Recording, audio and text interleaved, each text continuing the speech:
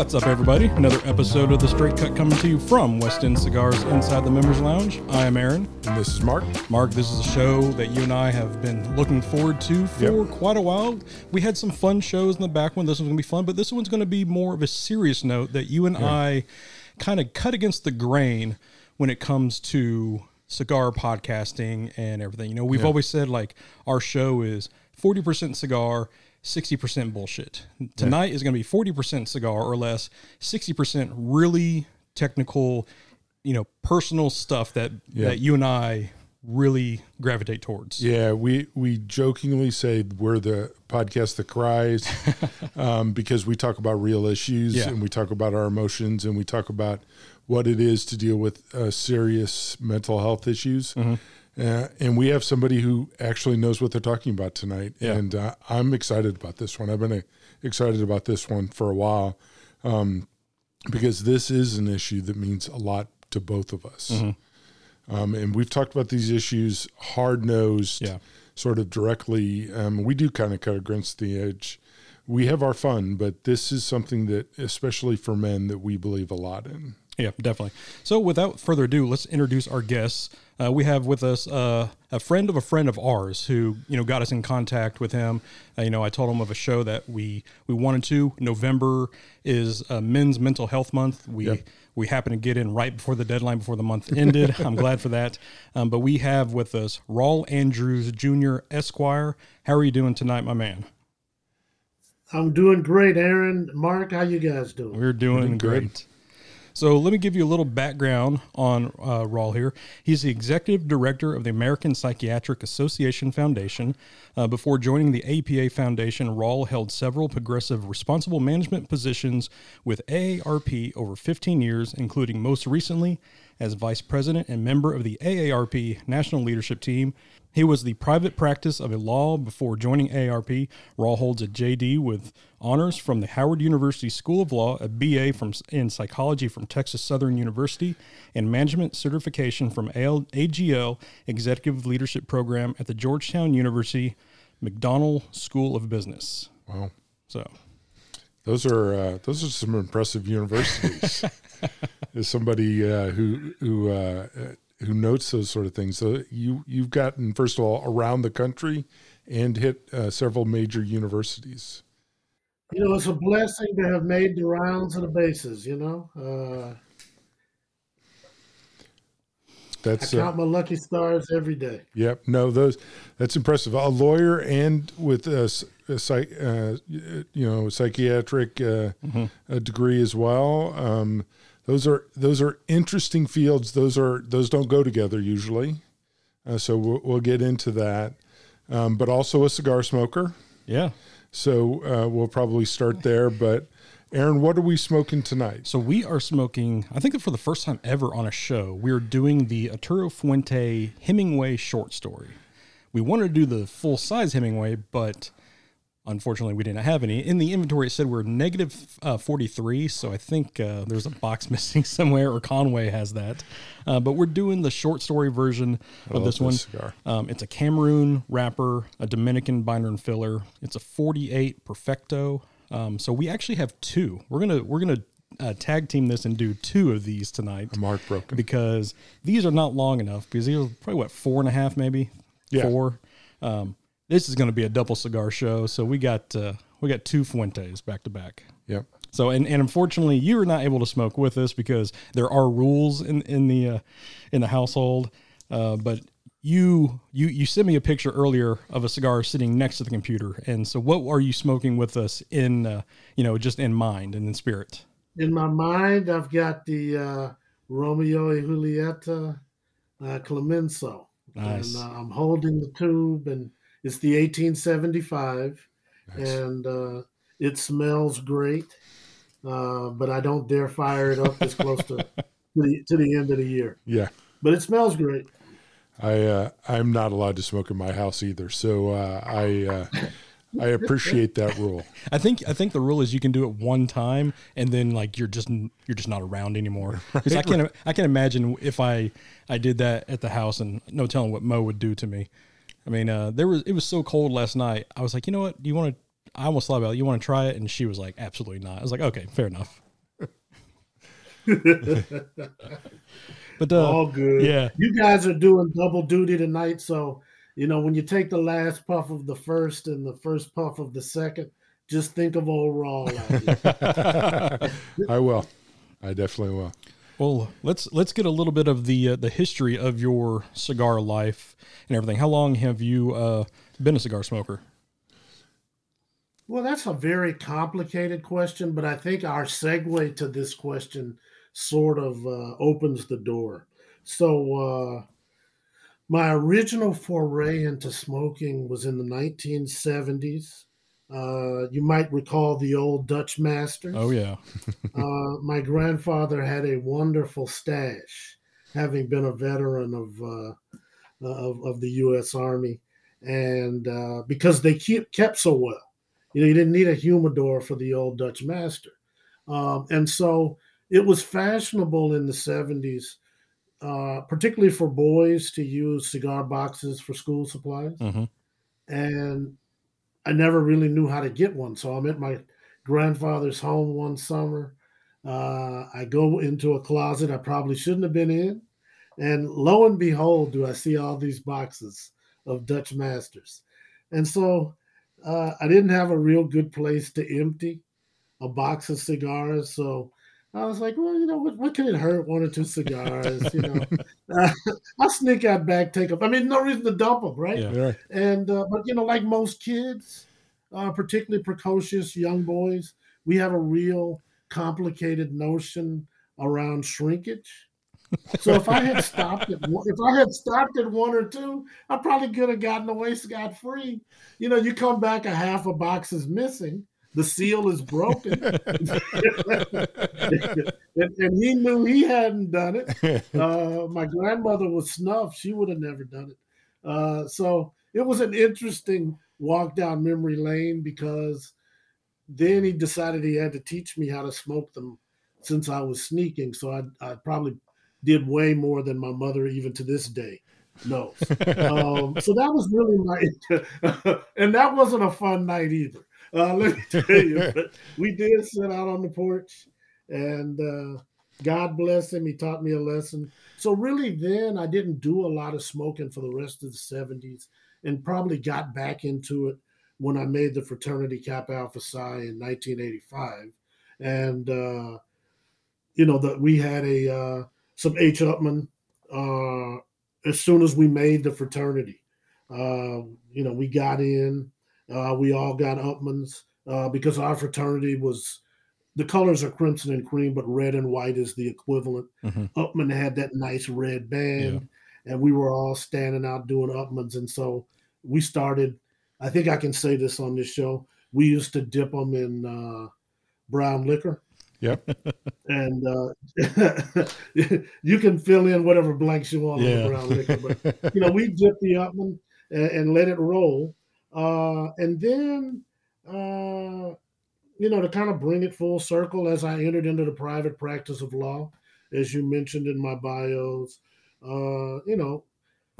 doing big law, the cigars were a big part of a lot of milestones and achievements, whether you do a big deal or win a big case. Or, you just decide, the world was a little different in the 90s and the early 2000s because you didn't have all the bans you have now around smoking. So you could go to clubs and smoke cigars, or you had rooms designated where you could smoke. So, but what really it kind of led me to just a love of the Dominican smoke. I mean, I've had Cubans, but I haven't had enough of them that I can tell you I've been willing to abandon my love for the Dominican brands. So is that the one you gravitate towards the most? Is the Dominican side? Yeah, it's usually going to be that Arturo Fuente, or even I'll still every now and again do an Upman if it's around. But again, it depends on who's providing the sticks. I'm probably not going to turn around. Yeah. A Hemingway. If you guys had an extra Hemingway for me, it's probably just 5 degrees too cold for me to take this show outside. But I bet I would have done it. I bet I would do it as soon as we sign off. It is. I'm originally from Illinois, and this time of year is the tough part. Actually, towards the end of winter, you get a little braver because first of all, you get used to the cold a little bit more, and you get a little more desperate. Right. Yeah. But this time of year, it's like, I'm a little soft. I'm not sure. You're kind of, you're getting into the cold weather. Yeah. This is the tough part of the year. Yeah, and you just don't know how to dress either. I had a scarf on earlier today. It was too much. But no jacket would have been unthinkable. Yeah. Right. It's like for me, since I work construction, I'm outside, like going into work, heaters on, the heated seats are on, coming home, AC's on. I'm like stripping off my Carhartt jacket. It's just like, we're in that area, especially in Arkansas weather, where if you don't like it, just wait a couple hours. But like Thursday was a nice day. It was nice. But the wind was just, it was only like 52 at night, but that wind just made it so much colder. I was like, I don't want to sit out here. It's not worth it. So, and we took it inside. Steven last night was talking about, he's down in Houston. He goes, it's actually muggy down here. He was complaining about super muggy Thanksgiving Day here because I was on the HERF with the guys and they're like, how is it? I was like, it's 71 right now, but it's just like, it's balmy. It's just like, ugh. Yeah. It's this is always a tough time of year. So, although college football is going on and all that stuff. So there's things to distract us. Struggle win. It was a great weekend for college football. It was an amazingly interesting weekend I watched the entire, I'm an Alabama fan. I watched the entire Iron Bowl in great pain until the last 5 seconds, right? And then watched the Oklahoma State game with 2 muffed punts for touchdowns. And it was just crazy. And there's been shakeup today. Michigan, Ohio State. Did you see who's going to Ohio State? Did you see who's going to USC? Yeah, Lincoln Riley is not going to LSU. No. He made the definitive statement. He was like, I do not want any part of the SEC. Give me the Pac-12. Yeah. Yeah. It was. And I don't blame him, but there was nothing good happening moving from OU into the SEC. And, I don't know if I thought he was going to leave, but, going to LSU wasn't going to solve any problems for him. Going to SC, they're in a weird spot right now. But, they are in a weird spot. As long as he gets to a Rose Bowl within the next 5 years, nobody's going to beat him up there.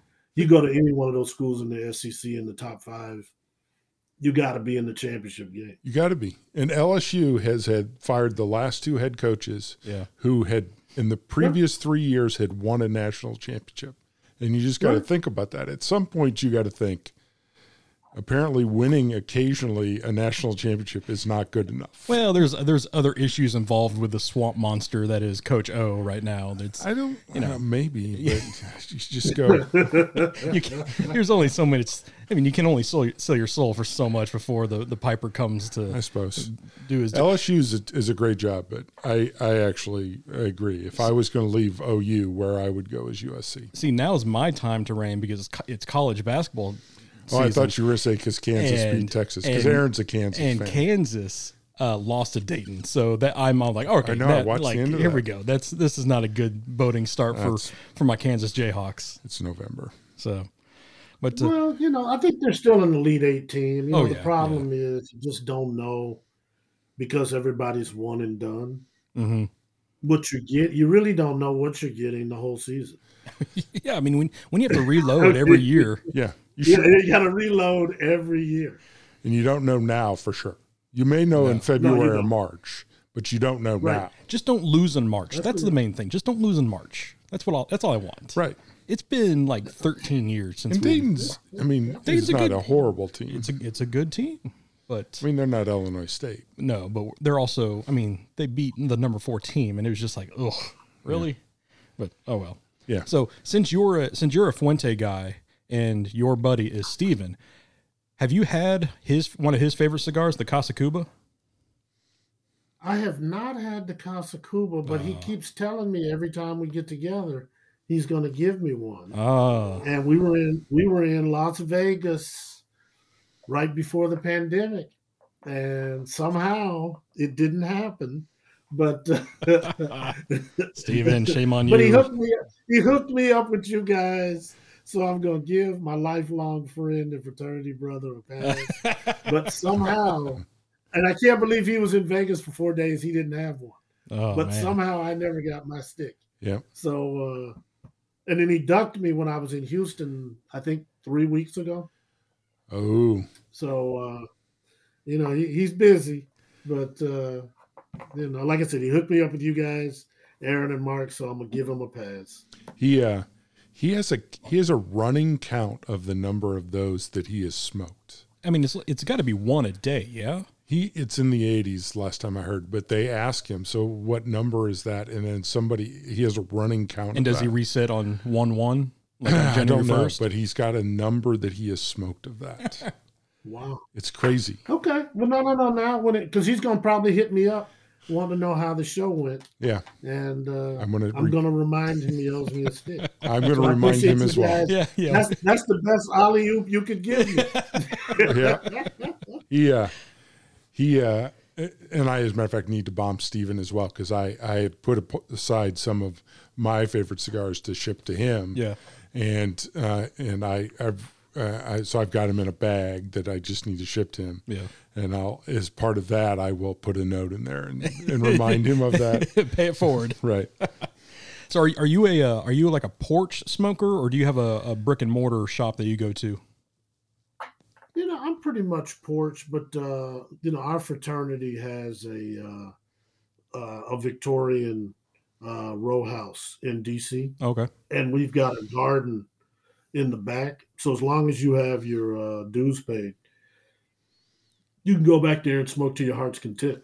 And we got humidor lockers in the lounge area. Okay, so. But most of the time it's going to be porch. I guess it just depends on where I am. If I want to smoke alone, I'm going to be out on my deck. If I want to smoke with a group, I'll probably be somewhere in Washington, and I would probably do it before, during, after games, or after work, that kind of thing. Well, that kind of leads us into the next one. What is the culture in general for cigars? What does that mean to you? I think that a man's man is a cigar smoker. And, in a time when cancel culture and all these things are all abound, and it's hard to just say, these are men things, that aren't excluding anybody else. I mean, I have smoked with women too, but I just think a man's man, when you want to just really ease in, or out of a situation, there isn't a better segue in my mind than a good stick. And, sometimes people who don't agree on anything, you might not agree on music, you might not agree on politics, North versus South, East versus West, but a unifying common denominator a lot of times, guys, really is a stick, particularly if somebody's offering you a stick. Yeah. Or you're offering them a stick, and you can be cursing each other out about, they're blue and you're green.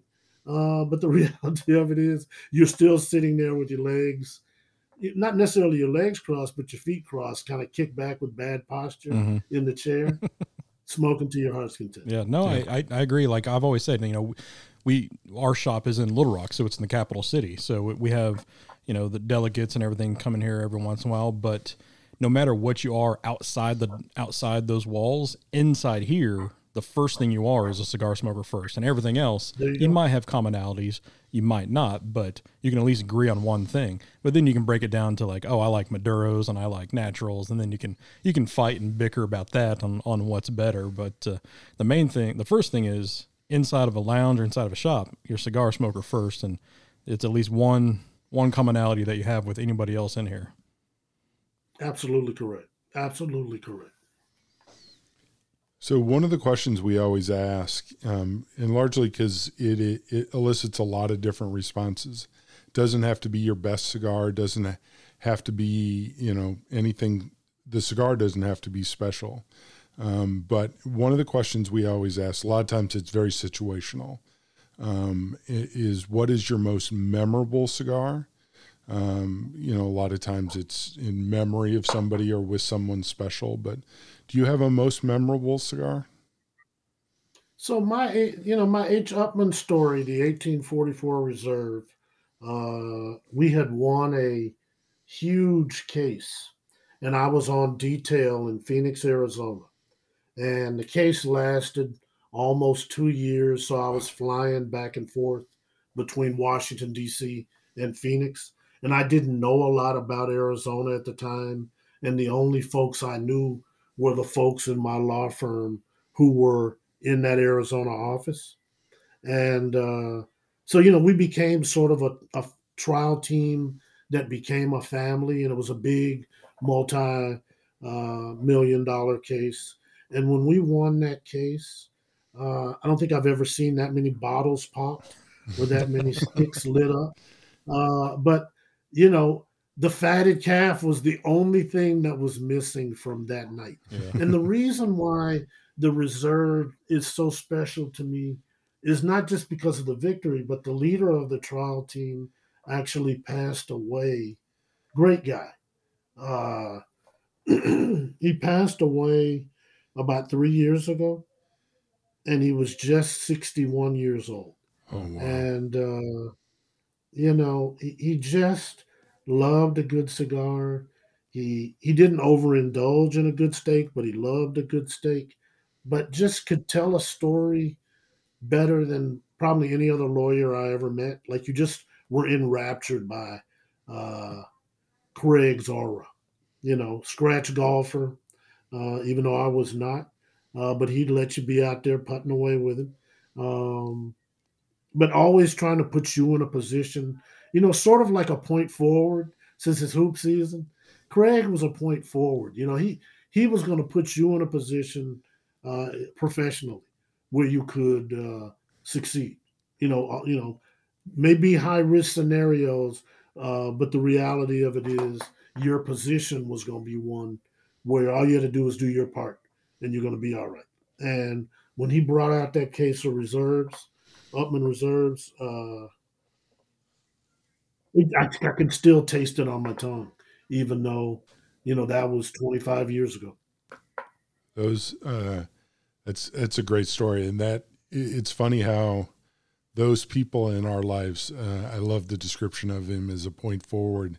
Those people in our lives who are such, I don't want to say gravitational force, but those people are so impactful in our lives, and tied to those moments are really special memories. And so that's a very cool cigar. That's a cool memory. That's really young to lose somebody who sounded like a really cool dude. Yeah. Really cool. I mean, I'm telling you, if you walked in your place in Little Rock this weekend, you would have opened the gates and just been like, yeah, hey.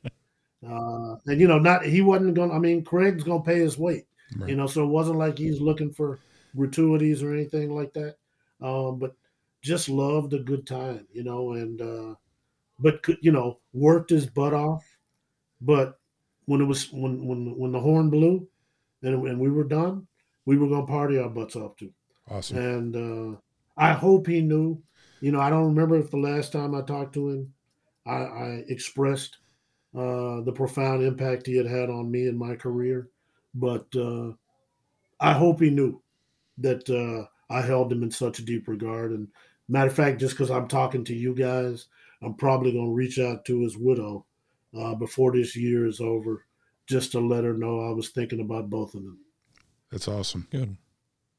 It's one of the things Aaron and I believe in is that you need to tell people their impact on your life. And so that's that is a good reminder to let those people who know who impact you, how they do, right? So, right, absolutely. And I think we say it, and we certainly read the Hallmark card, but again, I probably had Craig deep on my mind. You guys had to question another perfect alley-oop. Yep. From the hoop team down in Little Rock. Yep. That's a great. Let's get down to Barnhill Arena. Yeah. I can't shoot a ball, but I can pass. Okay. Hey, We haven't played basketball, Aaron. My mom could still whip my ass in basketball to this day. Is she the basketball player? I mean, she played in college. I built like a dump truck. I cannot do that. Yeah, my mother still says she was the best hooper in our family too. Yeah. At 85, she'll tell you what happened in the segregated championship game. I can still see my mom like hitting that 20-foot jumper over me in our driveway. I'm like, oh God. And all my buddies are around and they cover their mouth and like they all scatter going, oh right. Yeah. Thanks, Mom. If she listens, she could play. She could play. Right. Hey. You gotta respect game. Well, and it's interesting because she sounds a lot like my little sister, who was all state in Texas. And so she's got two prodigies, my niece and nephew.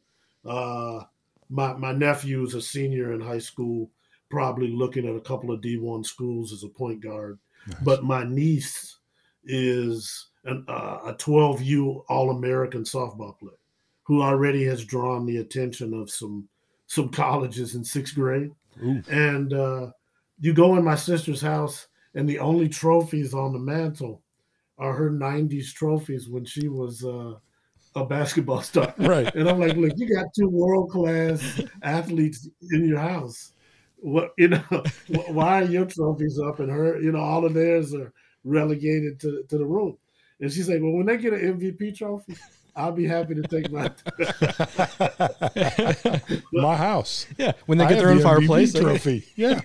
Well, so the MVP was kind of a full stop, like, okay, yeah, I get it. Yeah. That's awesome. That's not all tournament team. That's MVP. Yeah. Yeah. Nope. That's something. Well, I'll make a quick little side saying right here. Guess who's going back to state again for the 4th straight time? Oh, I saw that. You guys, Bryant beat North Little Rock. No, you beat. Yeah, you beat. So the team that Aaron broadcasts for is going back to the state championship game for the 4th time in a row. Yeah. Oh, congratulations. So, yeah. I'm. They got any rivals in the bracket? No, so we actually beat our biggest rival Friday night to go to state. It was the team that we played for the past 3 years in the championship game, and now we're playing a team that we haven't played in like 3 years or so. But I'm glad to have my Friday nights back. This game is on a Saturday night, so I don't know why it's Friday night, but one more game, and then I'm done. Are you broadcasting it? So we don't have the rights to the video, but we have the rights to the audio. So we're going to go guerrilla style. We're makeshifting our own. You be on the sidelines stuff. Or something? No, we're going to be up in the press box. Okay. But we're going guerrilla style, and we're not going to have any breaks or any sponsorships. It's going to be me and Westbrook talking for 4 hours straight. So wow. So Sunday when I'm up here, I might not say a word. Right? Yeah. Okay.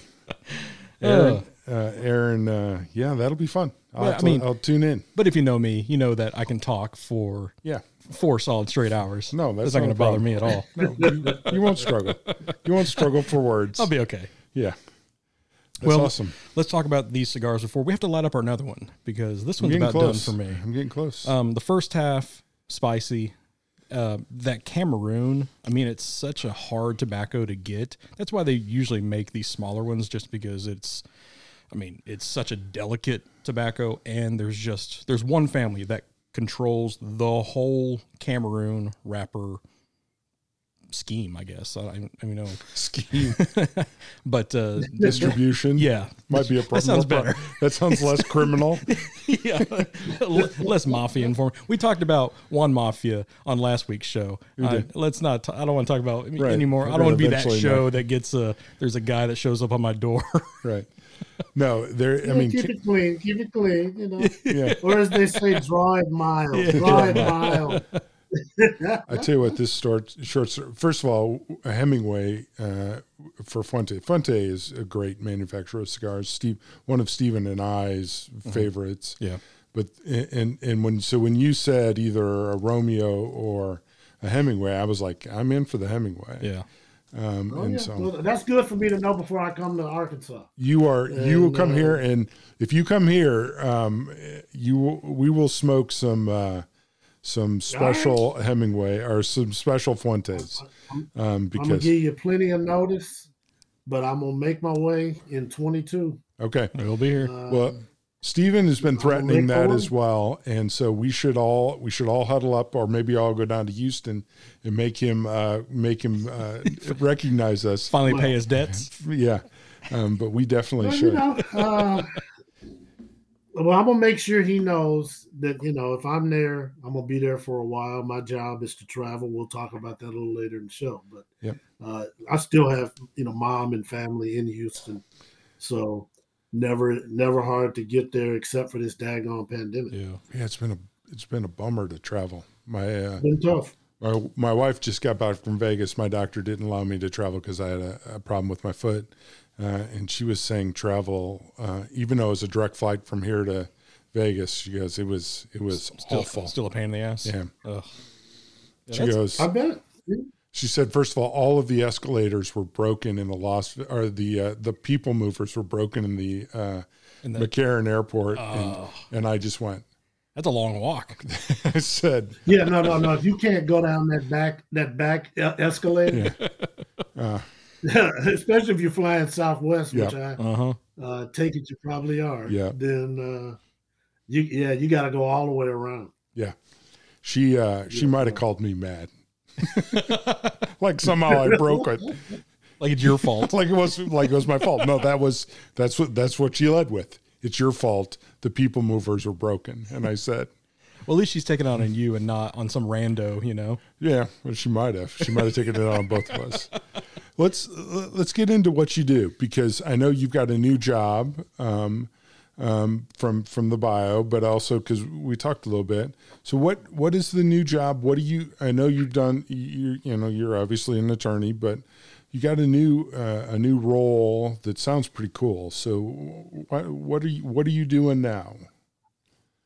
So I am the executive director of the American Psychiatric Association Foundation. We'll be celebrating 30 years of service in 2022. But the APA Foundation is the charitable and educational arm of the American Psychiatric Association that has been around since 1844. So the APA, which is a body, it's the largest body of psychiatrists in the world, some 38,000 members, and it is the oldest national medical society in the United States of America. Wow. And so what we like to do is we promote a mentally healthy nation for all, where people live, learn, work, worship, and play, which is sort of where you guys come in. And we try to do that through thought leadership. We try to promote a mentally healthy nation through convenings, big and small, in person, and more recently virtual. And then we have a role in philanthropy as well. And so sometimes, because we're trying to amplify mental health awareness, mental health equity, and mental health action, sometimes you got to put some cash around that in order to get action going. So as the executive director, I run a team of 14, soon to be 18 folks in a group, the APA staff of 200. I'm one of 10 executives in what we know as the C-suite, or the executive suite of the organization. So as the chief philanthropist of the APA, I'm really trying to make sure people know not only is it okay not to be okay, it also is okay to say you need some help if it's appropriate. Amen. Boy, there's a lot to unpack there. And there's about 15 different questions in different directions I want to go there. Yeah, like I'm over here just like running through my notes. I'm like, all right, where do we need to start? It just right. You pick anything. I tell you what, it's not to be okay. It's okay to not be okay thing took me a while to figure out. Right. That is, it's such a little phrase. Uh-huh. And especially as men, it is not taught. That is not taught.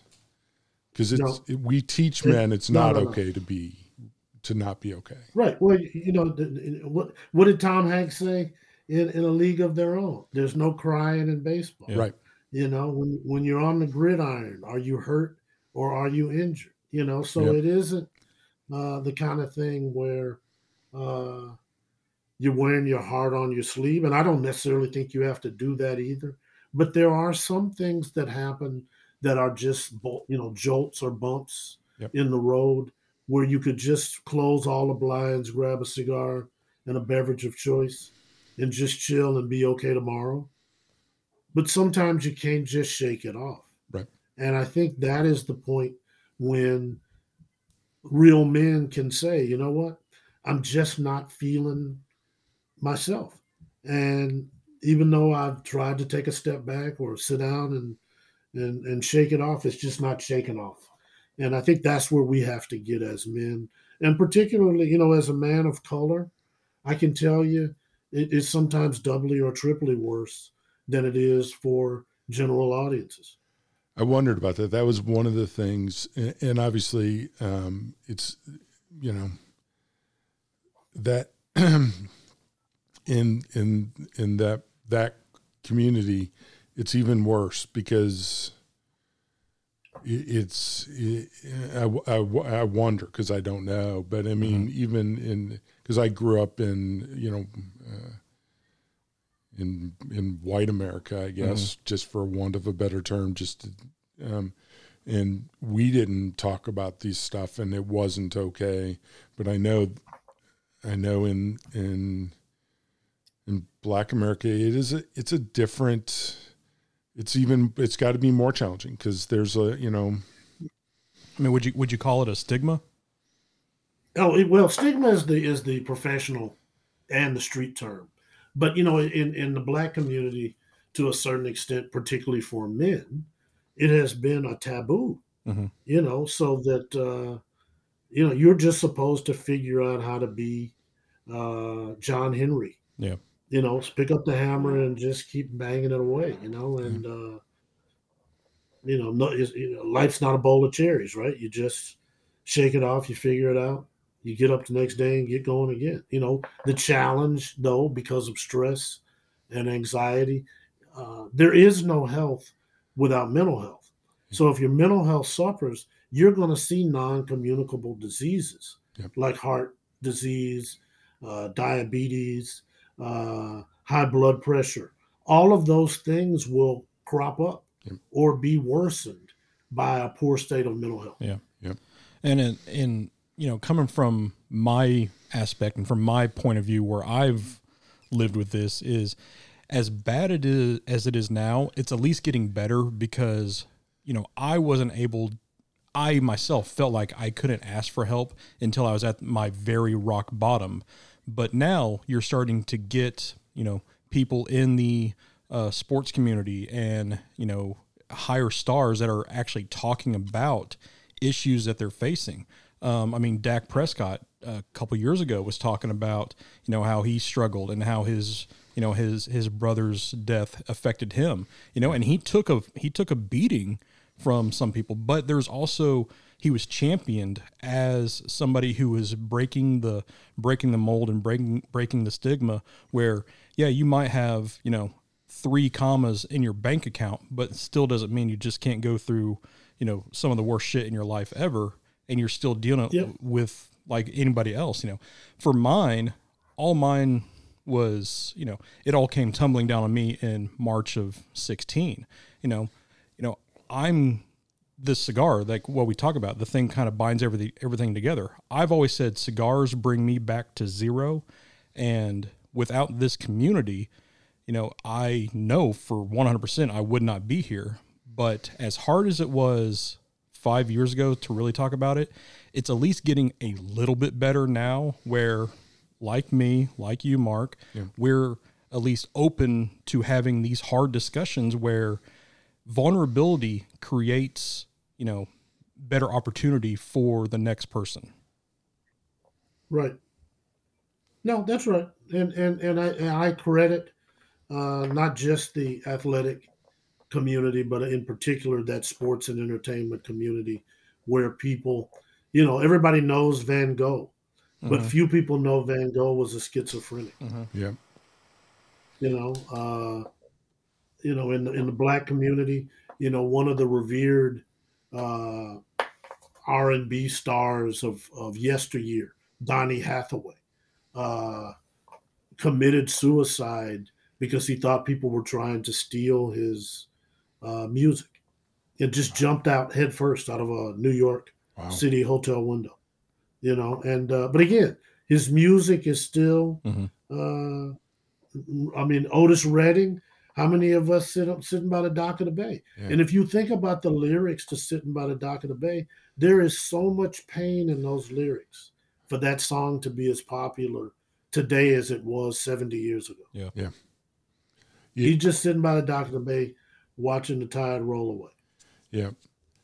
And if there's not one line in those lyrics that is uplifting. No. But again, when the Olympics happened, we saw some things. When U.S. Open and Wimbledon came around, we heard a little bit more. And then as football and basketball season started, more and more. But you talk about 2016. I remember my daughter was running for student body vice president of her college. And I remember I was asking her what was her platform going to be. And she told me, she ticked them all off. And she had some of the usual suspects. But one of the top three was mental health. And I said, well, and again, this is before I came to the APA Foundation. And I was like, well, if you do that, though, isn't that going to alienate some of your college electorate? Will people vote for somebody who wears mental health needs on their sleeve? And she said, well, I don't know how it was back in the horse and buggy days when you were in college. But in the 21st century, if you're not leading with mental health, you're tenured and out, you're out to lunch. Yeah. And she proved to be right. And so, but the stigma is still there, believe it or not. I represent to a certain extent a body of psychiatrists, and they have stigma on top of stigma, because the reality of it is, if your elbow or your ankle is hurting right now, nobody gonna give you any gruff about saying, here's about 10,000 home remedies, here's a number to urgent care or some app, or just go talk to a doctor, see what they can do. But make sure you elevate it. You start getting into some of your mental or your emotional well-being issues. Look, all I asked you was how you doing today. I really didn't expect you to tell me the truth. Right. No. I think I'm just out of courtesy supposed to ask you, how's it going? Yeah. Like now you're really telling me, and I got to get back to my text messaging. So we got to do better about uniting physical and mental health. And I think that the more we can do with this moment in time, a pandemic that didn't cause mental struggle, but certainly made it worse, but made it more pronounced. We got to keep the drum beat going, because the reality of it is we are microwave mentality. And if we'd ever get past all these variants and somebody declares all clear, do we know that the pendulum is going to stay where it is, guys? Or do we believe, like almost everything else, it's going to swing right back? You know what? The pandemic was 5 years ago. Get over it. The pandemic was 3 years ago. Just get over it. Yeah. The pandemic was yesterday. Just get over it. And the just get over it is almost always about mental health stigma. Yep. And I think there's 2 points there that I think you made really well. The first is, so when I came back, and I don't know if you know this, but I was involved in the mass shooting at Las Vegas, and I came back and thought I was fine, right, and wasn't. So people would ask me how I was, and for a while I gave the "I'm doing okay," answer, and then at some point I decided I would give the honest answer. Yeah. And the number of people who who liked me, who genuinely cared about me, but horrified by the answer when I gave the answer, I'm struggling today, but I'm getting by. The number of people who were horrified by that answer, which I gave for a while, was astounding. And not because they were mean to me, but they didn't know what to do with that answer. And so giving them some grace on my side, it's not that they didn't care. I think they did, but they just didn't know what to do. Because here's a big guy who seems to have his stuff together generally, who just admitted that he's not doing okay. There's not a lot that most people can do with that answer, right? So, and so it is, and so I learned to sort of temper where I give that answer. So like when Stephen asks me, hey, how you doing? He gets an honest answer from me because I know he's asking. He's prepared for he would be upset if I gave him a dishonest answer or a cute answer. He doesn't want that. But there are people who in general want the cute answer. So I give it to him, right? Fine, doing great today. Even though some days I'm not, right? Because some days I'm struggling. And the get over it part, which was the second part, was the most amazing part for me because the shooting happened in 2017. It's 2021 now. It's 4 years. And some days it's like it happened yesterday. Some days it's not, and I'm cool and we're just going along. But you just don't get over something like that. Or you don't get over being depressed or whatever your thing is. Everybody has their own.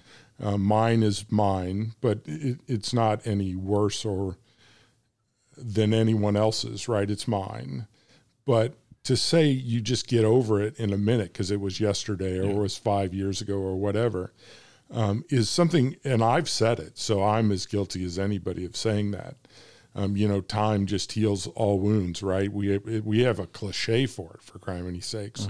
But it doesn't always heal it every day. Now, some days it does get easier, but on some days it's really hard, and you just deal with that as your trauma and your issue. And so I think one of the things about getting over it is it's part of your life forever. And so whether it's depression or being bipolar or whatever, some of these things are medical issues. Some of these things are trauma issues, but they go on forever. Well, and to touch on two things that you said, or one thing, but it is two things I'm saying, it's, everybody has a unique situation. Your situation is unique to mine. Not very many people have been in a predicament like what you were in that has caused that. Not everybody has been in the predicament or situation that I was in that caused my, I don't want to say downfall, but my stumble, because, I eventually picked myself back up. And then two, sometimes when we give those fluff answers, at least from my point of view, is I feel like I didn't want to be a burden to anybody else. I lied to my family and my closest friends for a long damn time because I didn't want to put them through the anguish and struggle on trying to help me when they had, they couldn't be put in my shoes. So I just didn't want to burden them with any of the pain that I was feeling, and looking back at it, at full clarity, not talking to everybody was probably fine, but there was definitely those people that if I would have reached out to it, I wouldn't have had my drinking problem, my substance abuse problem, all the other issues that I went through. If I just made myself vulnerable at that moment in time. Yeah. I appreciate you guys sharing your testimonies because I was not there, but I can tell you that event, because of where it happened, for almost 20 years before the pandemic, my go-to hotel was the Mandalay Bay. Yeah. Even when I had better opportunities to stay in other properties. And I just fell in love with that gold building. Oh, it's a beautiful building. It really was. And, like I said, there were, you could have gone, there were newer buildings, even newer now. And when I was there in 2019 with Steven and a few other folks, I ended up staying at,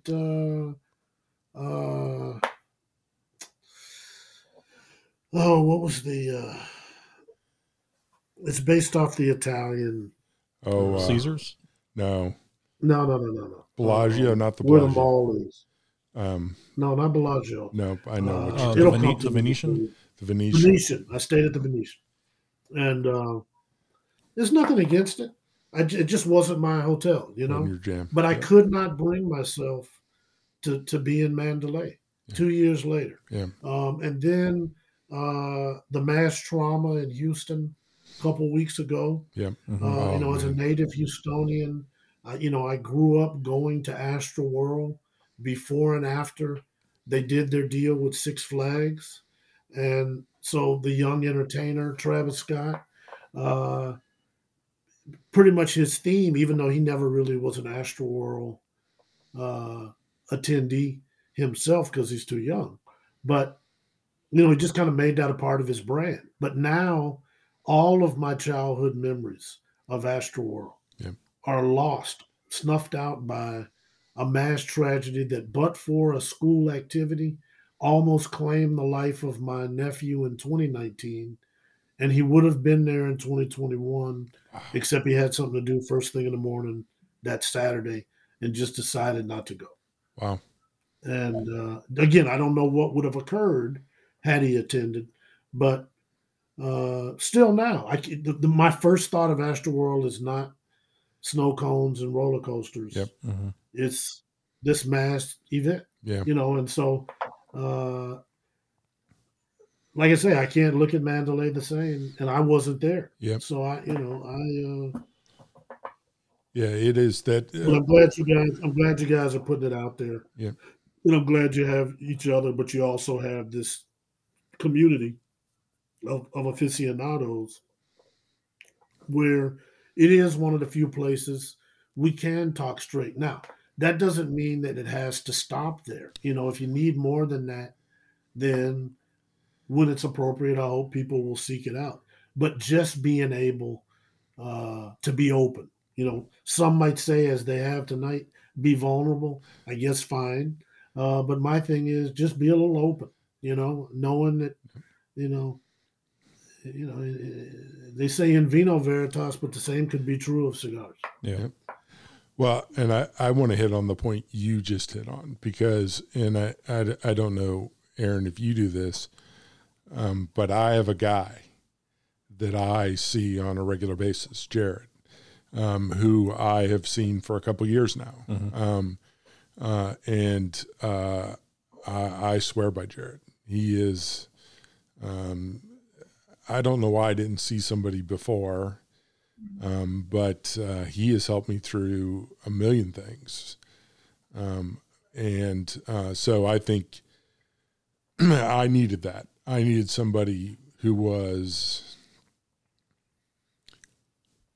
heavily qualified to deal with my BS Mm-hmm. and my stuff, right?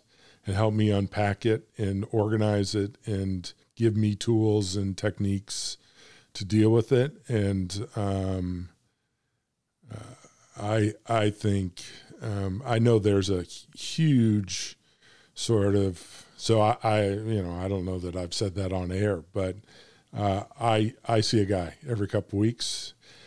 He is great, and I jokingly tell him that I don't know why I didn't come see him before, other than he's a fairly young guy and probably hasn't been in business for 50 years. But I am a huge proponent when you get to that point that you need to. I go to a doctor when something's wrong, Mm-hmm. and I go to Jared when I need help, and I do. So. And to piggyback off that, you say you go to the doctor when something's wrong, so you go see him. I go to the gym and I work out to stay in a healthy shape and get stronger and everything. Just like if you talk to a therapist on a regular basis, it's working out everything else as well. Just like I go to the gym or whatever, I run to keep my body right. I need to talk to somebody to keep my mind right, at the same time. Yep. So I kind of want to talk through a couple issues. First of all, what do you think generationally? Because we're in a unique time. We're not, you and I are, I know from your reference to high school and college that you and I are roughly the same age. So, what do you think generationally is one of the biggest issues that really, from a mental health point of view, that's impacting us? I mean, is it equity? Is it the stigma of reaching out for help? What do you think are the biggest issues? Yeah, so stigma is the big thing. So let's not undervalue the impact, the negative impact of stigma. Right beneath that, availability, accessibility, and affordability are some other issues that impact across multicultural audiences. Not just equity as we know it. Yeah. In terms of race or ethnicity. I think most people don't know a therapist, a psychologist, or a psychiatrist. If they do know them, they may not know them in that capacity. Uh, for those who have portable insurance plans, many of them make it difficult to go see somebody independently. So you need a referral from a primary care physician. Men, as we all know, struggle with their relationships with primary care physicians as well. And I think ultimately what it all goes back to, since we're talking about age, is weebles wobble, but they don't fall down. That's no, right? no, 100%. And we thought that was just a toy, right? I Right. mean, it's just weebles wobble, but they don't fall down. But that's how we in the 20th century, with our analog hearts and our emerging digital minds, that's how we were constructed. No matter what side of the river or what side of the train track you grew up on, weebles wobble, but they don't fall down. Right.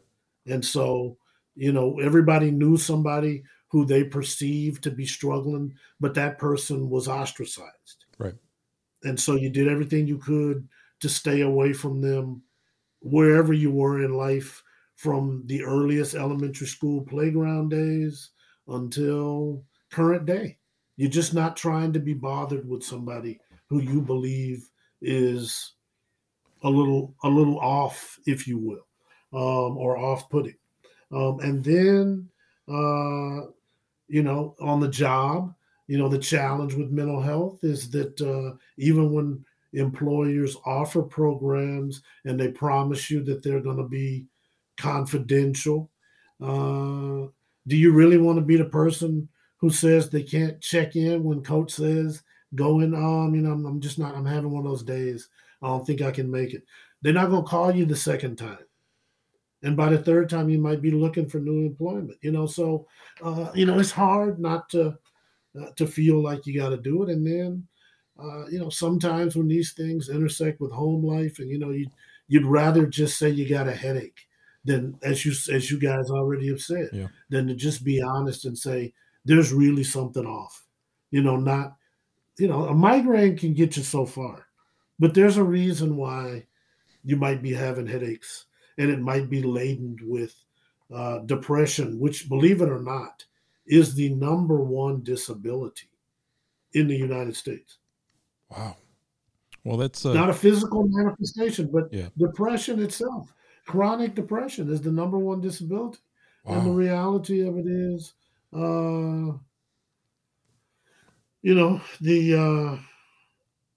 it starts early. It doesn't, we're losing, 1 out of every 5 adults, suffers from some mental health challenge or substance use challenge.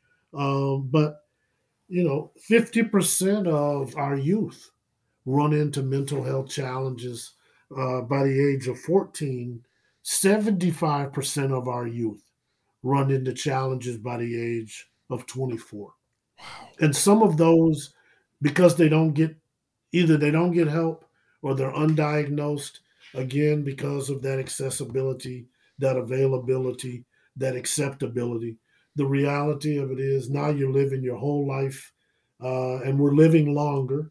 1 million people turn 60 every day all over the world. So if you didn't get it fixed at 14, and you didn't get it fixed at 34, and you didn't get it fixed at 54, at 84, you're carrying around a lot of baggage. Yeah.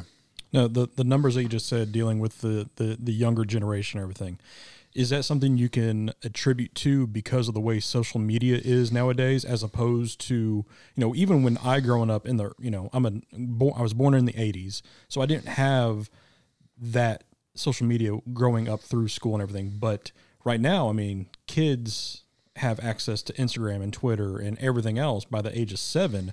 So it's almost like they're seeing these certain standards by other people's viewpoint. Does that seem like more of an issue in today's society than it was just 20 years ago? I want to say maybe. I don't want to say definitively yes. And the reason why I qualify it is because the numbers haven't changed dramatically over the last 40 years in terms of percentages. The only difference is because of social media, we are forcing our kids to grow up a lot faster, or they have access to way more information than we ever did. Mm-hmm. But more importantly than that, we can give real-time feedback too. So, these studies that people had that you would have had to, who was thinking about the New England Journal of Medicine? Yeah.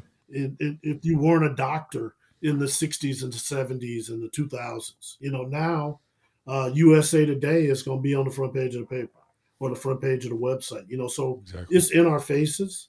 And I think some of it is delusional because, there are some people who bare their souls on social media, but for the most part, everybody's the king or the queen of the world on social media. Yeah. And then when they're not online, life is really happening.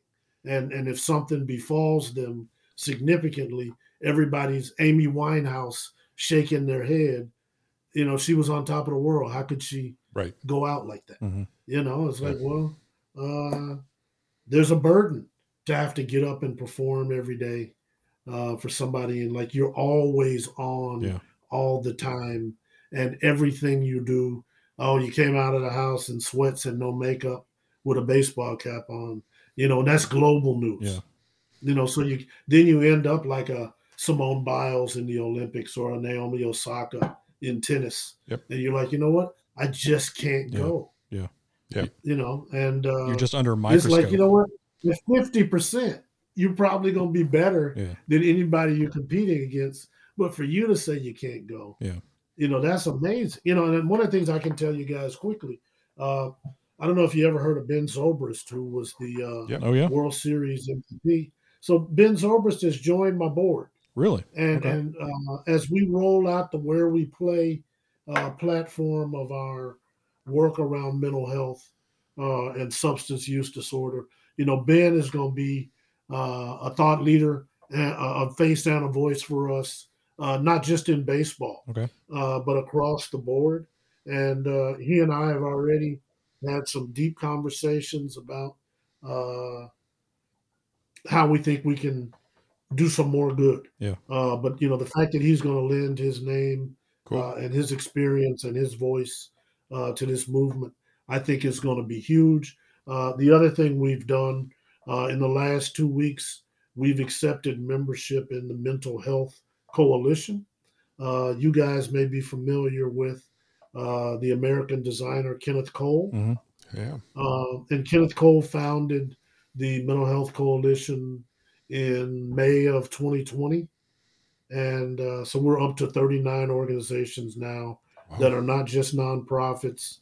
We got for-profits, athletes, entertainers, designers, medical professionals, so forth and so on, all in a consortium trying to turn this movement into something that is sustainable beyond COVID-19 pandemic. Well, I'm a big fan of Ben Zobrist because he was with the Royals whenever we won the World Series. He was a big contributor to that. Yes, he was. just a Cubs. He was with the Cubs the following year.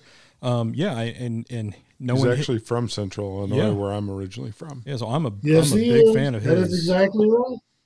And he's really a cool guy. I mean, I just we had a Zoom call that's going to be I know it was one of my conversations for 2021, but just was, for somebody who's been on the biggest stage and performed at the highest level to be as chill as he was.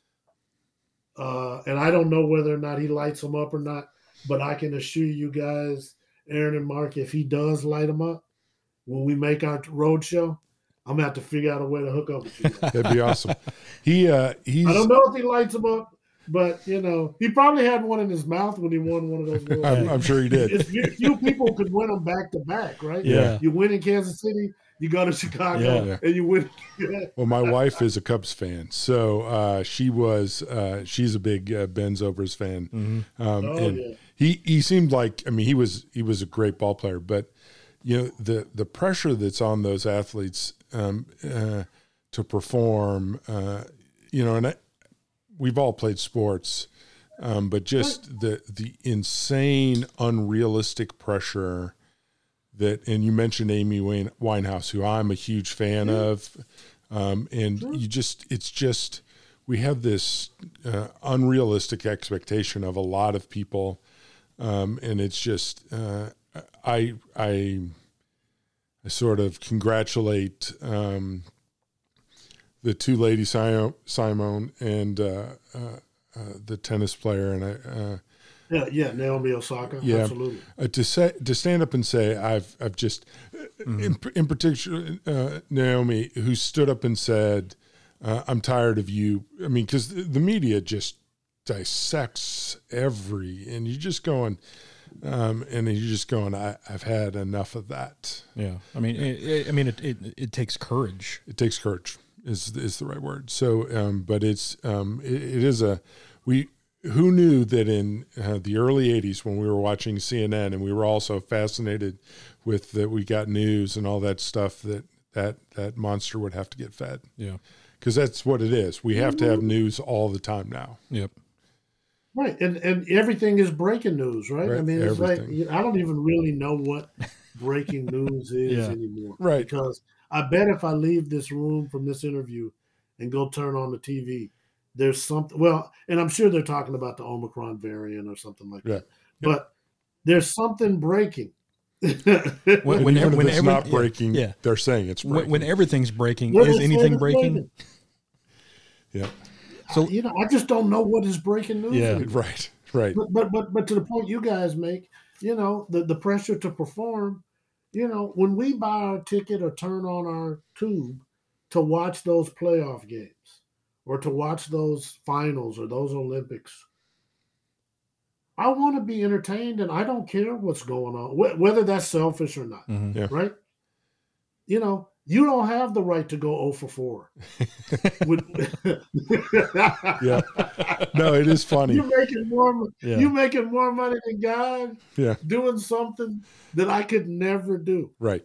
But I'm sitting up here with or without a stick, a beverage of choice, staying up to 11, 12 o'clock at night Eastern time, knowing I got to be at work by 8:30 tomorrow. And then you're going to go 0 for 4 or 1 for 5 with no hits with runners in scoring position for 3 or 4 days in a row. Yeah. And the dog doesn't get to eat your homework when you're a world-class entertainer. Yeah. Entertain me. Yeah. My voice is a little raspy. I think I can't tell jokes tonight, or I think I can't sing. Yeah. You know what? It's Valentine's Day. I bought these tickets, and I want the show that sounds just like my satellite or my CD when I was driving to the arena. Yeah. Yep. No, that is exactly right. And I find myself like you're watching college athletics, or Aaron, you're watching high school athletics, and then I find myself being critical, and I'm thinking I probably should back off the college athletics, right? But it is. They get paid well, but it's just like It's a hard job. Yeah. It's harder, and I couldn't do it. I couldn't do any of it. Well, I mean, the Iron Bowl was classic, right? Because everybody knew going in that Saban doesn't do well at Auburn. Nope. Even though he's pretty good almost anywhere else in the world. Yep. And somehow he gets Iron Bowl-itis when they're playing in Jordan-Hare. And for 3.5 quarters, they couldn't put any points on it. Couldn't do anything. I mean, and you got to give – nobody gave credit to his defense. Yeah. But the defense did everything they could to keep the game manageable at 10-0. Then all of a sudden, that tying touchdown pass, which for some reason CBS didn't make play of the day. I mean, that touchdown pass that tied it up. Yeah. I mean, that guy will be talking about that touchdown pass till he's 100 years old. Exactly. No. Because your number one receiver gets kicked out of the game for targeting. Mm-hmm. So you're using, 2s and 3s to get it done. Yep. And don't try to make the argument, since you had already clinched the SEC championship game, well, we should be a 2-loss playoff team if we beat Georgia. And I think that was going to cause all kinds of firestorm. So I don't know how to get it fixed for next weekend, but that was like an Iron Bowl when they were playing on turf and Bo Jackson and them were playing. That was Pat Dye versus Bear Bryant. What was it, without the overtime? It was 13-10, 9-6. It was something. It was. I tell you what, that young man at quarterback is Young. Young. Bryce Young. He is. Can I have a quick sidebar? I hate the new overtime rule because it really screws the over/under betting now. I mean, I'm not a fan. It's almost like you're shooting free throws. Yeah, let's shoot free throws to decide the game. Right. I get the injury thing. Yeah, I do too. But just keep running 2-point plays until we get tired. Yeah. Not really. I mean, that 25-yard, you got to make some real decisions. Yep. It's kind of like the difference between American League and National League Baseball. Amen. Because if you don't have a DH, you're constantly, in your headspace about how you're going to manufacture a run, it just 2-point conversions, not that exciting. They made the most out of it yesterday, but it's really not an exciting way to end the game. So I'm American League. I'm pro DH. Mark, you're National League. You don't like the DH. You have the distinct viewpoint of the Astros have been on both National and American. Yes. So where do you lie? You can be the final deciding factor. Is MLB DH or no DH? When the Astros moved to the American League, I probably did shed a tear because I grew up a diehard National League fan. Hate the Dodgers to this day, and don't have that much love for the Braves either, to be perfectly honest with you. But the Dodgers, and I was like, why would we walk away from, the Dodgers, and to accept the Yankees and the Red Sox? Like, I agree with you. It's like the Lincoln Riley deal. Like, why should I go to LSU? I can at least win the Big 12. I'm like. Yeah. So I'm gonna be honest with you. I'm a ride or die Astros fan. I still wear my 2017 paraphernalia. I still think we needed to get one more just to get the taint off 2017. Yeah. And for some reason, we keep getting there and they keep getting denied. But I'm good with softball, baseball in the American League. Well, don't go back and listen I'll to take a DH because the game's going to be. I think they scored more points in one of those Red Sox games than they did in the Iron Bowl yesterday. Yeah, they did. I'm a Cardinals fan. Last time fan. I checked, Red Sox had just hit another 3-1. Yeah, they did. So I'm an old school Cardinals fan. The Astros and Cardinals in the 2000s was one of the great rivalries. There was some of those series with Berkman and Bagwell and man, that was in Biggio. Those were some fun games. Those were, man. Well, don't go back and listen to old shows around the World Series time, because I went in kind of hard and heavy on the Astros, and I might have alienated myself from a lot of the Houston fan base. Yeah. Well, they made the playoffs and the Royals didn't. Oh, I know. Yeah, but that's because we have your old manager. Yeah. Yeah, he's. But I think Albert Pujols hit a home run in Houston. Yeah. One year. Yeah. That is still in flight. So my wife tells this story because I was watching that game in my living room. I've never seen a ball hit that far, that high, that hard. He crushed that ball. So it was just like, oh my goodness. So my wife was sleeping upstairs when that home run was hit with the two dogs, and I just screamed when he hit that home run, and they all came running downstairs. Are you okay? I'm just fine. I'm fine. Yeah, no. We lost that series, I'll never be though. better. We lost. And rightfully so. You're the better team. Like I say, saying, one of my good buds before I left AARP was diehard Cardinals fan too. And that is a strong, and nothing against the Royals fan base, but the Cardinals fan base is diehard. Yeah. They could lose every game, they could win every game. You're getting the same thing for 81 games a year if you go to Busch Stadium. Yep. And, again, I just didn't see the logic. That's probably why I don't own a ball team. Of like, why would I take the deal to move? Again, I was seeing Yankees, Red Sox. Yeah. We're going to be a third or a fourth place team in a league we can't compete. Yeah. Doesn't make sense to me. Yeah, but you competed. Somehow we keep ruining the party for the Red Sox and the Yankees, and I'm okay with it. I'm not unhappy. I don't know what we're doing to do it, but somehow we keep. Somebody's got to do it. Well, let's go back to the main topic. So I want to talk about something that was posted on the APA Twitter, and something that you reshared. It's the 5 myth and facts about depression, and I'll just run through the 5 myths here, and you can pick out a few and just and talk about them. So myth 1, depression will not affect me. Myth 2, depression and sadness are the same, and people can just snap out of it. Myth 3, people's genetics dictate whether they develop depression.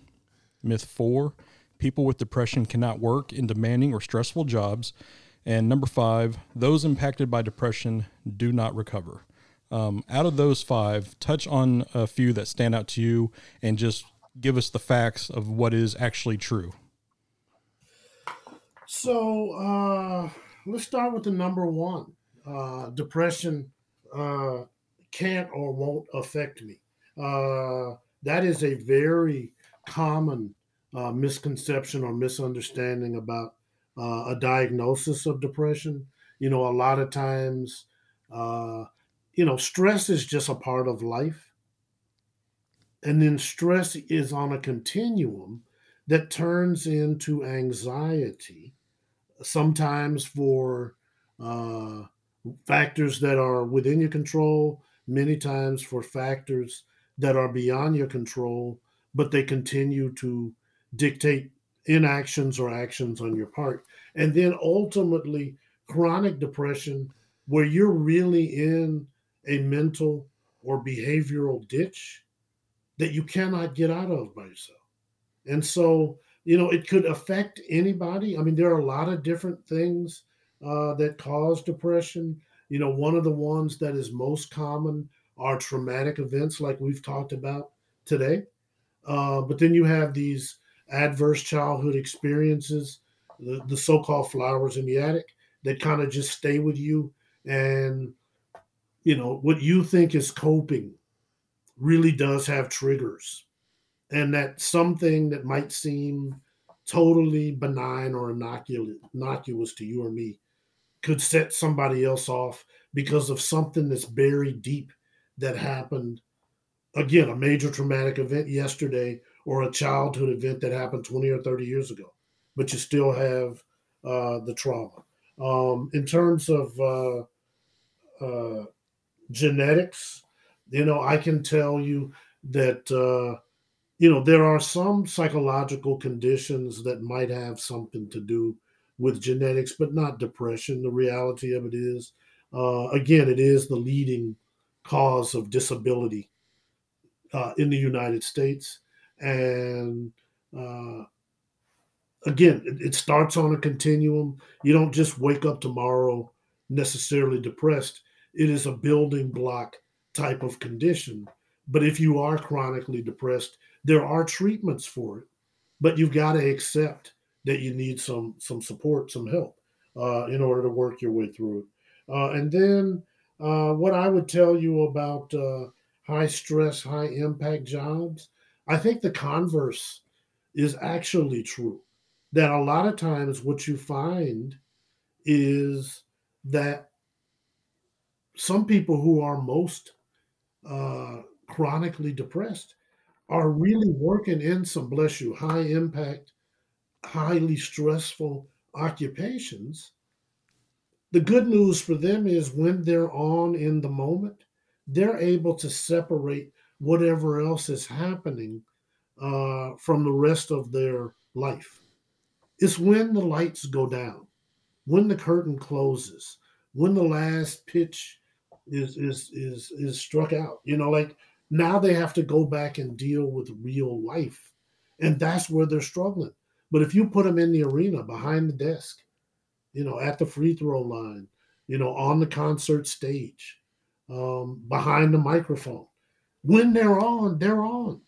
It's when the light goes off that everything seems to unravel. So the good news, like I said, is that it is treatable, but it's not treatable just by turning off all the lights and cutting off all the devices, and I'm just going to get a good night's sleep tonight.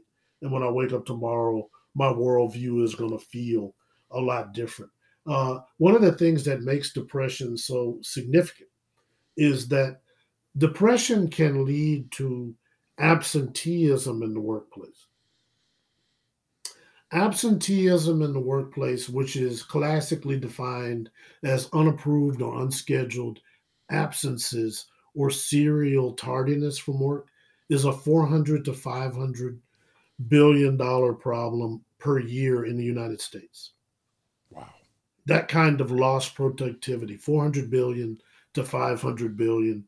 And on the world stage, depression and anxiety cost over $1 trillion a year in economic output. So it is that serious, and we do need to take it that seriously, and we can't talk about it enough. So wow, I'm flabbergasted by the numbers. I shouldn't be, because yeah, I've never put a monetary value to that before. It makes sense. It definitely makes sense. That's a number, as they say. It's a staggering number. It's a staggering number.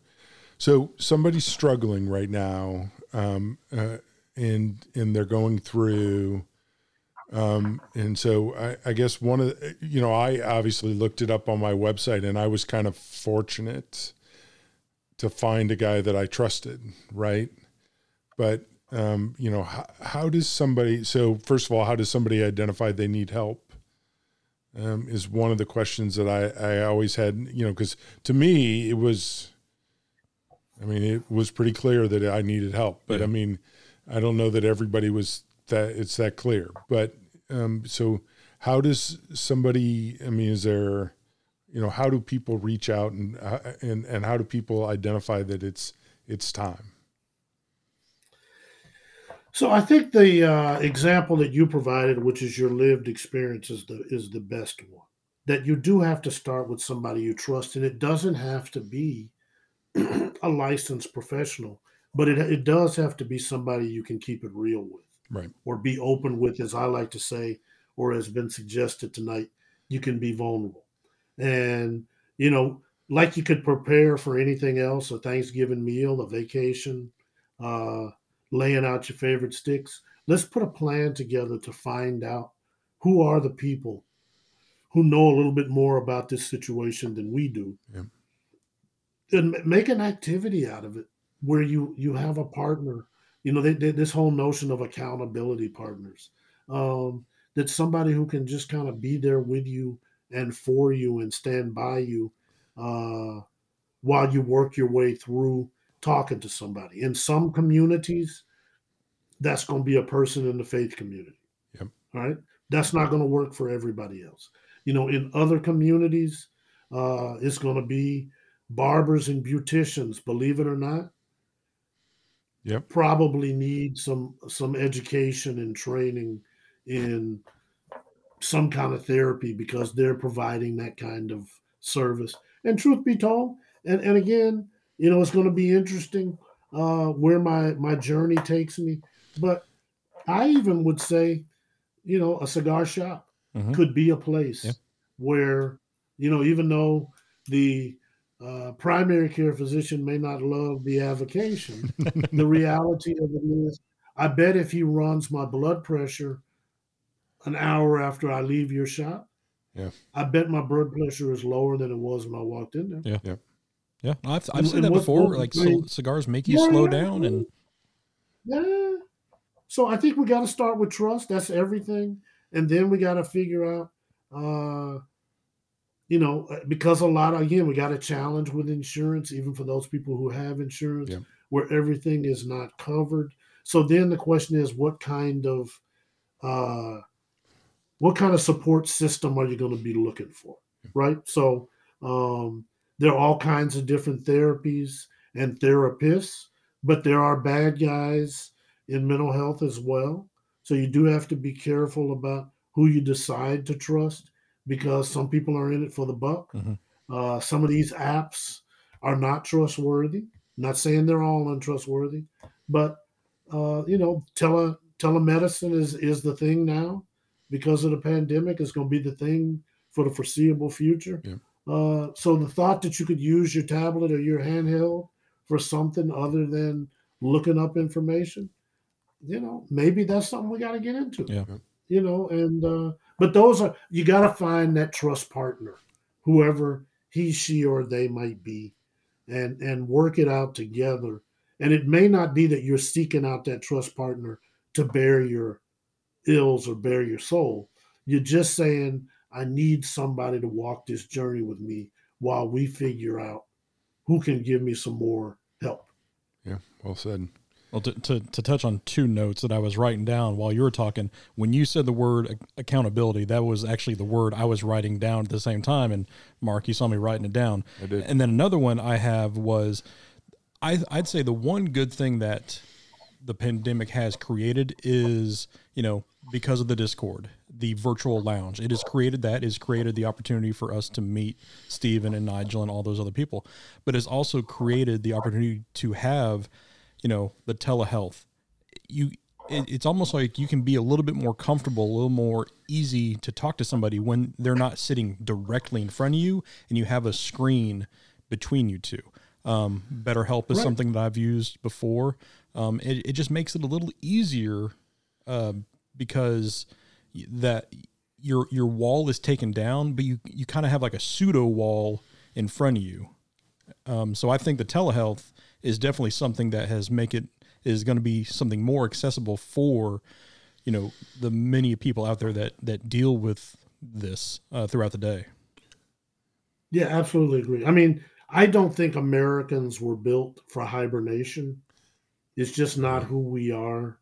But I think this pandemic has slowed us down and made us redefine what a community looks like and how we see ourselves as a part of and participate in community. And what that ends up being, less about scalable community, the big stadium, and more about more discrete settings with fewer people spaced out where you can really bond. Like, I think that's hopefully that will follow us out of this prolonged season of grief. But we at least know we could do it if we had to do it. Yeah.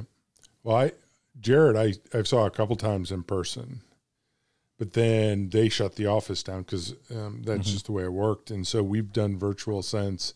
Obviously, at some point, we'll probably go back to in person because insurance is a part of this, unfortunately. And I'm, and this is my little insurance diatribe. And I think you all know that I work on the analytics side of an insurance company. I don't actually work for the insurance company.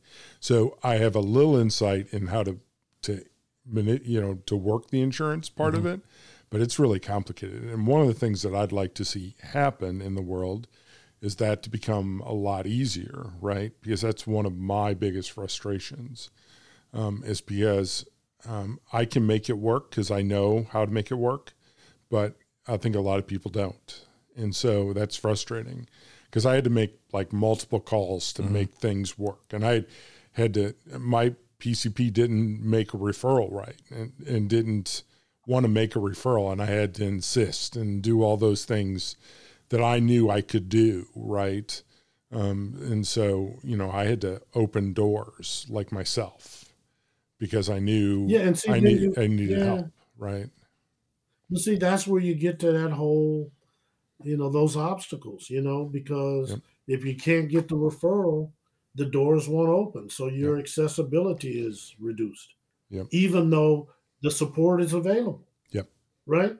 And, one of the things I'm going to be doing, I'm into week 10 now of this APA Foundation gig, is working in particular with pediatricians because given that the onset of mental health challenges starts so young, sometimes as young as 6, but usually by 9 or 10, we're in it.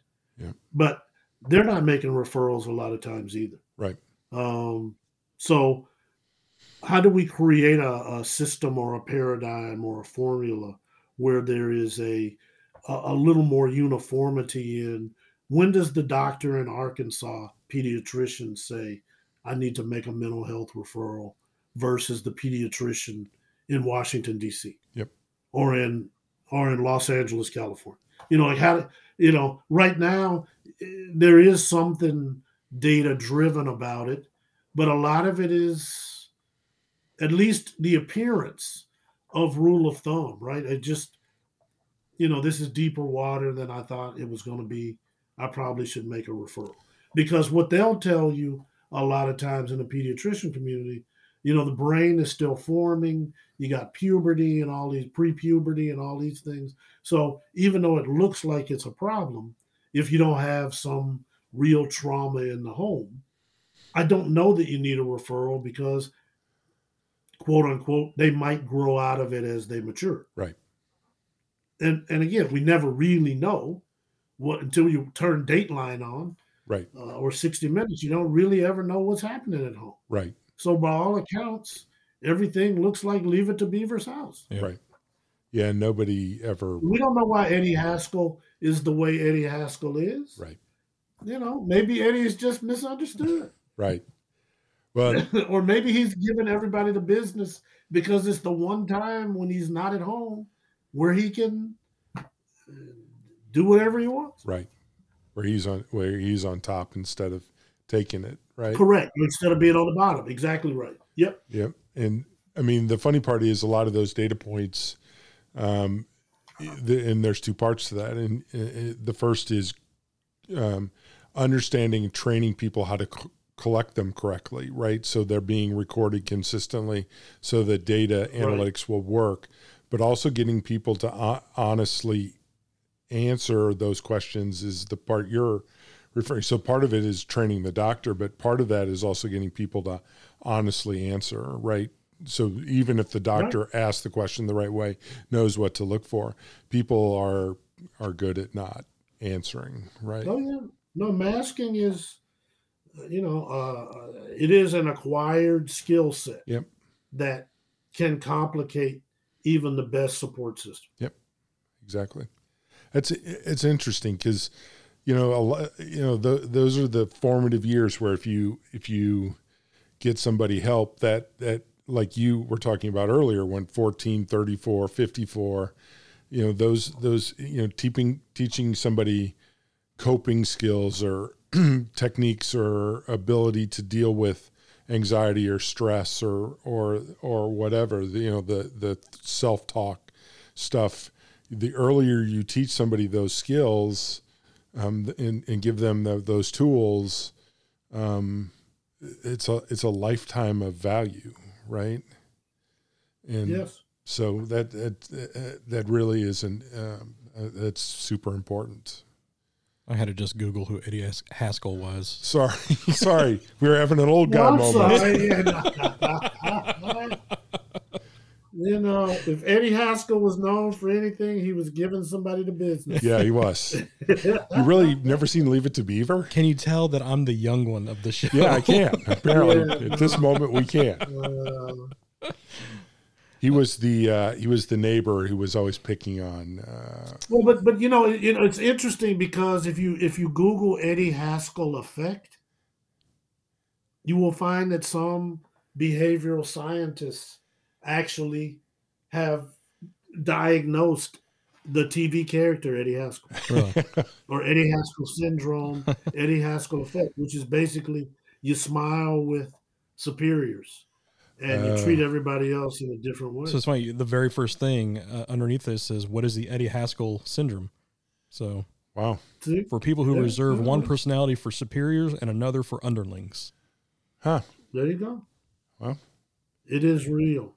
And again, I don't think that's the message they were trying to teach in the show. But, everybody knew an Eddie Haskell. Yep. Even the people who probably were Eddie Haskell wouldn't acknowledge that they were Eddie Haskell. No. But that kind of behavior, the good news is it's on YouTube if you never really watched one. Oh, they're great. So you can watch the whole show. If it's not on Netflix or Prime, I know it's on YouTube. So what's the Nick at Night, or is what's the older channel? I'm really showing my age now. Yeah, you are. So what, as we're winding down, is there anything that we haven't touched on that you think is prevalent to this conversation?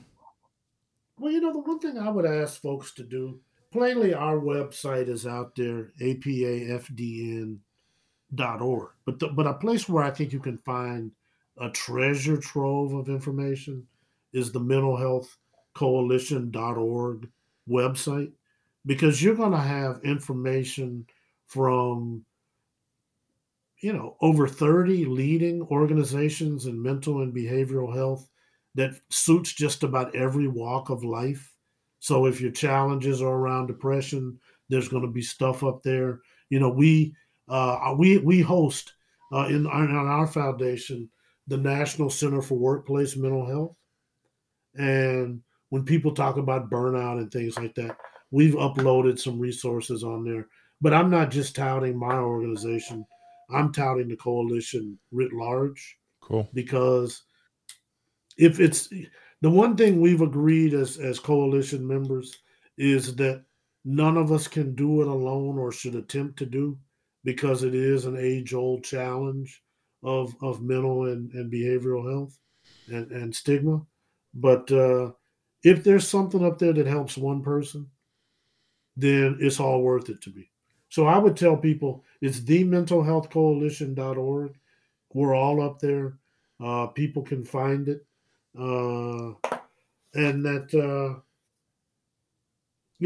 be okay learning about mental and behavioral health, including substance use disorders, because the more okay we get, the more awareness we will have, the more destigmatization we will have, ultimately, the more action people will be comfortable taking. All right. That's awesome. We'll post both of those links in the show notes and with the show. That's great.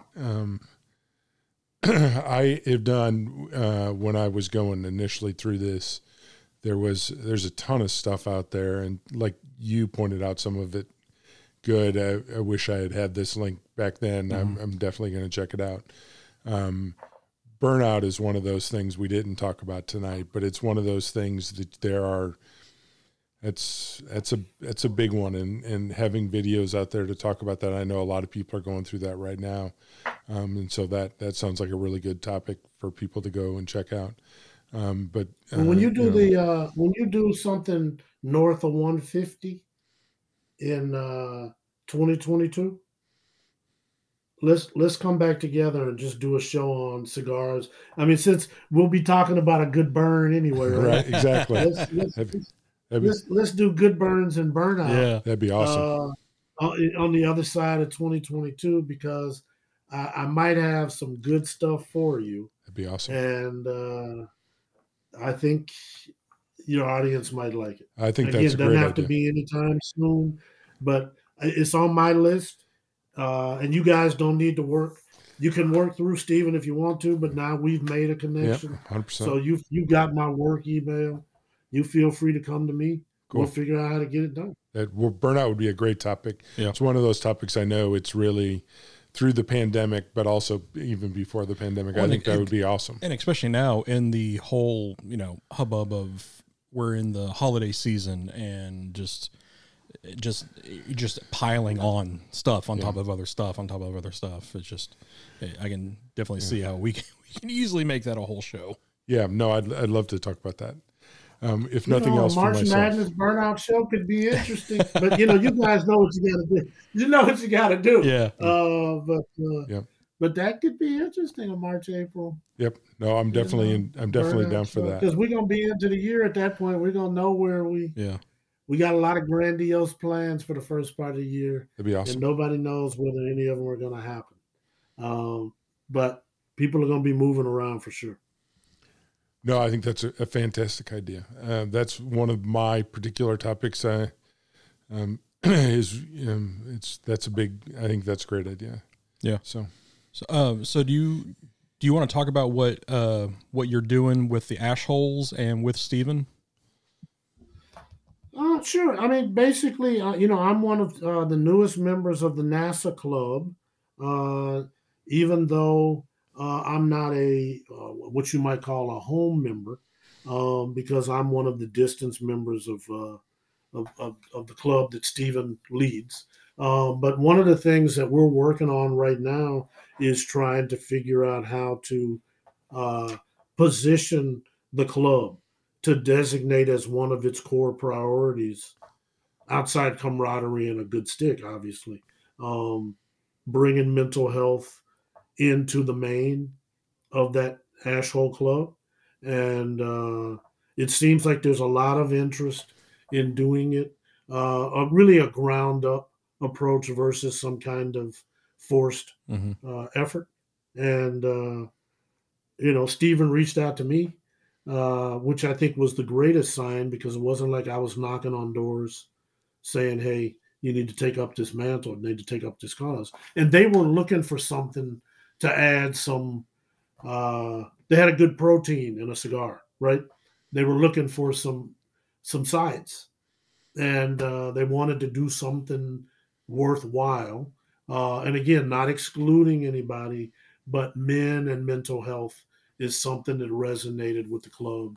Yep. And so it's a privilege to be able to work with them from the ground up, trying to put something together. Awesome. Well, we're looking forward to seeing where that goes and just seeing that journey, grow from the very beginning. Yeah, that's an amazing idea. I think the Ash Holes is a great group, very good community, and I think that's a great idea. I think it's a good idea to like the ground up approach. Yeah. So. No, it's it is a good group, and because it's a nationwide group that's getting bigger, it's going to be interesting to see where they can go. I haven't done some Big Smokes. Big Smoke. Could you imagine Big Smoke if you added a mental health component that wasn't preachy to it? Yeah. Let's get behind the experience of a good smoke, and right. You're in a venue where the world technically is your oyster, but I think this is a community where, because it stands on its own and it is fiercely independent, it is the kind of group that could really make some, even though they'd be a strange bedfellow to a health initiative. Mm-hmm. They're one of the few, I believe, who could really make some hay, because truth be told, cigar smokers going to smoke whether you tell us they should smoke or not. Yeah. We all have a little bit of stubbornness. We're going to find, yeah, right. And I think, that's the thing that makes a movement lasting for social change. You can't be a shrinking violet that somebody kind of frowns at you and you just wilt. Yeah. Right? You're like, you know what? Weebles wobble, but they don't fall down. Yep. And I think there's a lot of different communities represented in those Ashholes groups, where it'll be a nice mix where you could have a pretty broad impact, right? Because the thing about the Ashholes is they come from a lot of different spots, right? It's they really do. And that, a lot of different, geographic, political, just different walks of life. Yep. But have a commonality and united around, the love of a good stick and what that means to their lives. Yep. Awesome. Yeah. Well, we appreciate you coming on and taking time out. This was amazing. This was what I hoped and more. So thank you for coming on, Rawle. This was great information. It was personally exceptionally enjoyable for me. Mm-hmm. And I'm looking forward to the next time. So, well, and there will be one, but let me tell you, and I hope it doesn't sound false, but not only am I grateful to you for what you've done and what you're doing, I'm actually proud of you, because it's only men having these kind of conversations that's going to get us there, and being willing, again, whether we call it open, vulnerable, real, if we don't come out of the shadows, we'll get locked in the shadows. Yeah. Amen. No, it's thank you.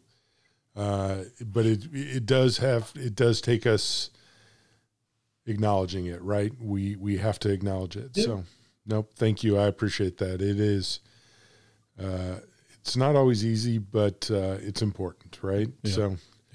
So it's worthwhile. Yep. And again, whenever we've done our shows talking about our past experiences, we've done a few. People have reached out to us through Instagram or through whatever. Again, if our channel is always open. Don't hesitate to write an email or a DM. We see it. Our line is always open, and we're always you got two people here who have needed some ears before, and we'll be the ears now if you need them. Yep. Amen. Well, and I would say quickly as you're closing, if they can't reach you, call the National Lifeline at 800-273-8255. That's 800-273-8255. Yep. It's okay not to be okay, but it's also okay to reach out for some help if you need it. That's a number that's near and dear to my heart. Every March 26th, I post that with a little story and thing, because I've had to call that number before on that day. So yep. That is that exactly. That's a great way to close. So Rawle, appreciate it so much. Thanks for everything you're doing, and in the community and just in general. Thanks for everything. Great work. You've earned that cigar now. And I'm gonna talk to Steven. I'm gonna drive home tonight, and Steven and I are gonna hook you up with some Casa Cubas. Oh, wonderful. Thank you so much. No problem. All right. We will talk to everybody next week. Be the good. Later.